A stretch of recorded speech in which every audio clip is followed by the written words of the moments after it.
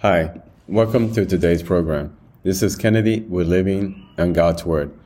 Today we're going to be reading 2 Kings chapter 13 from the Jesus Bible NIV edition, review key takeaways, and then end our session with a prayer. Jehoahaz, king of Israel.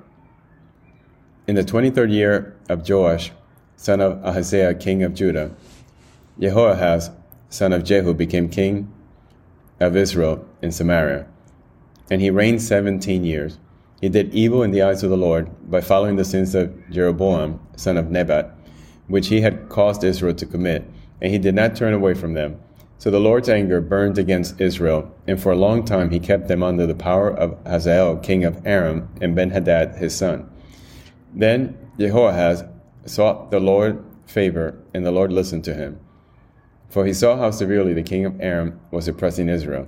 The Lord provided a deliverer for Israel, and they escaped from the power of Aram. So the Israelites lived in their own homes as they had before. But they did not turn away from the sins of the house of Jeroboam, which he had caused Israel to commit. They continued in them. Also, Asherah pole remained standing in Samaria. Nothing had been left of the army of Jehoahaz except 50 horsemen, 10 chariots, and 10,000 foot soldiers. For the king of Aram had destroyed the rest and made them like the dust of a threshing time. As for the other events of the reign of Jehoahaz, all he did and his achievements, are they not written in the books of the annals of the kings of Israel? Jehoahaz rested with ancestors and was buried in Samaria, and Jehoash his son succeeded him as king. Jehoash, king of Israel. In the 37th year of Joash, king of Judah, Jehoash, son of Jehoahaz, became king of Israel in Samaria, and he reigned 16 years. He did evil in the eyes of the Lord, and did not turn away from any of the sins of Jeroboam son of Nebat, which he had caused Israel to commit. He continued in them. As for the other events of the reign of Jehoash, all he did and his achievements, including his war against Amaziah, king of Judah, are they not written in the book of the annals of the kings of Israel?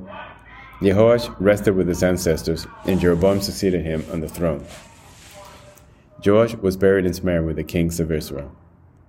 Now Elisha had been suffering from the illness from which he died. Jehoash, king of Israel, went down to see him and wept over him. My father, he cried, the chariots and horsemen of Israel. Elisha said, get a bow and some arrows. And he did so. Take the bow in your hands, he said to the king of Israel. When he had taken it, Elisha put his hands on the king's hands. Open the east window, he said, and he opened it. Shoot, Elisha said, and he shot. The Lord's arrow of victory, the arrow of victory over Aram. Elisha declared, you will completely destroy the Arameans at Aphek. Then he said, take the arrows, and the king took them. Elisha told him, strike the ground. He struck it 3 times and stopped. The man of God was angry with him and said, you should have struck the ground 5 or 6 times. Then you would have defeated Aram and completely destroyed it. But now you would defeat it only 3 times. Elisha died and was buried. Now Moabite raiders used to enter the country every spring. Once, while some Israelites were burying a man, suddenly they saw a band of raiders, so they threw the man's body into Elisha's tomb. When the body touched Elisha's bones, the man came to life and stood up on his feet. Hazael, king of Aram, oppressed Israel throughout the reign of Jehoahaz, but the Lord was gracious to them and had compassion and showed concern for them because of his covenant with Abraham, Isaac, and Jacob. To this day, he has been unwilling to destroy them or banish them from his presence. Hazael, king of Aram, died, and Ben-Hadad, his son, succeeded him as king.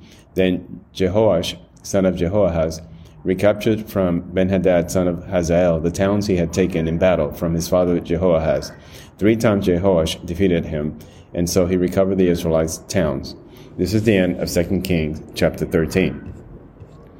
So we see here Jehoahaz, king of Israel. We read also about Jehoash, king of Israel.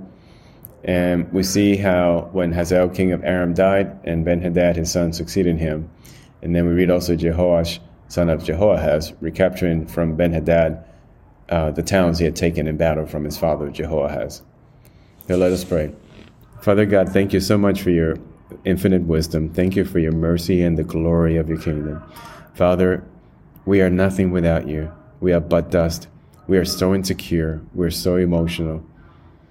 We're so unsettled. Still our hearts. Quiet our emotions. fill our mind and brain and heart and body with the Holy Spirit. Father, let this Holy Spirit bound inside of us and radiate outside. And let us be worthy of your kingdom, worthy to be called your son and daughters. Lord, allow us to point others towards your path, towards your kingdom, towards the only truth. We pray this in the name of your Son, Jesus. Amen. This concludes today's reading interpretation of 2 Kings chapter 13. We hope that you will join us again tomorrow. God bless you. This is Kennedy, your brother in Christ, always.